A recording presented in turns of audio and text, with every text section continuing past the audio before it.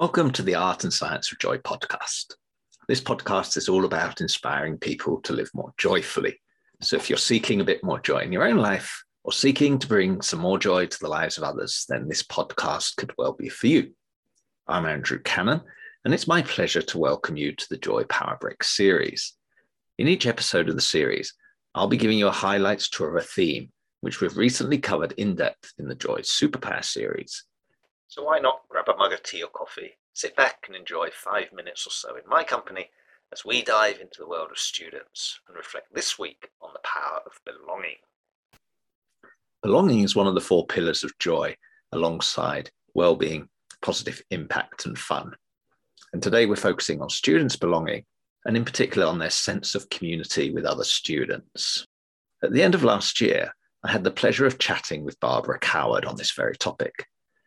Barbara is an internationally acclaimed admissions consultant and a top 10 LinkedIn voice for 2020 in the education field. Barbara coaches MBA candidates through the competitive admissions process, and she also contributes to prominent publications, including Business Insider, Poets and Quants, the Financial Times, and Money. Some of the themes that Barbara and I discussed were the importance of belonging on campus and tips to find joy in the admissions and student experience. Belonging is important not just from a human need perspective, but also from an academic success perspective. The National Survey of Student Engagement shows that student success is directly linked to students' involvement in the institution.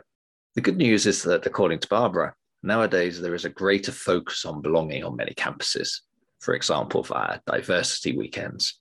But not all schools are equal when it comes to belonging. Which colleges to apply for is something students and parents naturally put a lot of time and effort into. The amount of options can seem overwhelming, and the process can be very stressful for both students and parents alike. There are different kinds of school rankings that give some guidance, but these tend to focus very much on academic and return on investment matters, which are of course important, but do not focus on the student experience.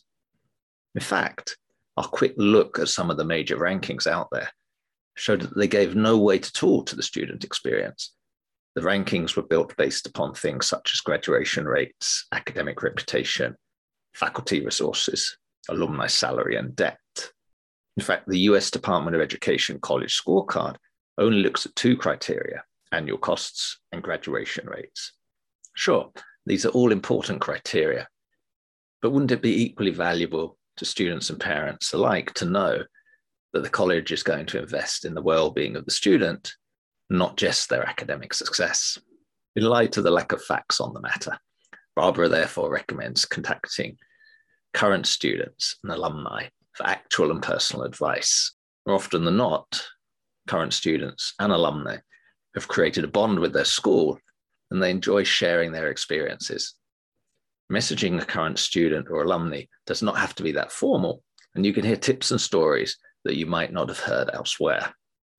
As Barbara says about talking with current students and alumni at the college that you're thinking of applying for, there's this understanding, this desire to help, but there's also a real person on the other side. In many ways, the pandemic has made the need for belonging even more critical. And unfortunately, many students struggled with mental health issues during the lockdown due to the isolation and lack of connection with fellow students. Here are some of the key tips Barbara gave us during our chat for connecting with fellow students and for building belonging. Firstly, find your tribe. Most colleges have a vast array of clubs you can join, so Barbara recommends to dive right in and try them out. She says, don't be afraid to jump from one to another early on until you find the one or the ones that feel genuinely right for you. Secondly, go and build your own tribe. Most colleges support the creation of new clubs, so if you can't find one that suits you amongst the ones that exist, then why not go ahead and create your own club and start building your own tribe? Thirdly, go outside of your college.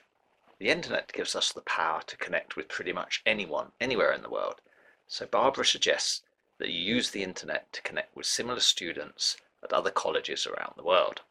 And finally, Barbara says do not hesitate to reach out to the faculty and admin staff at the college.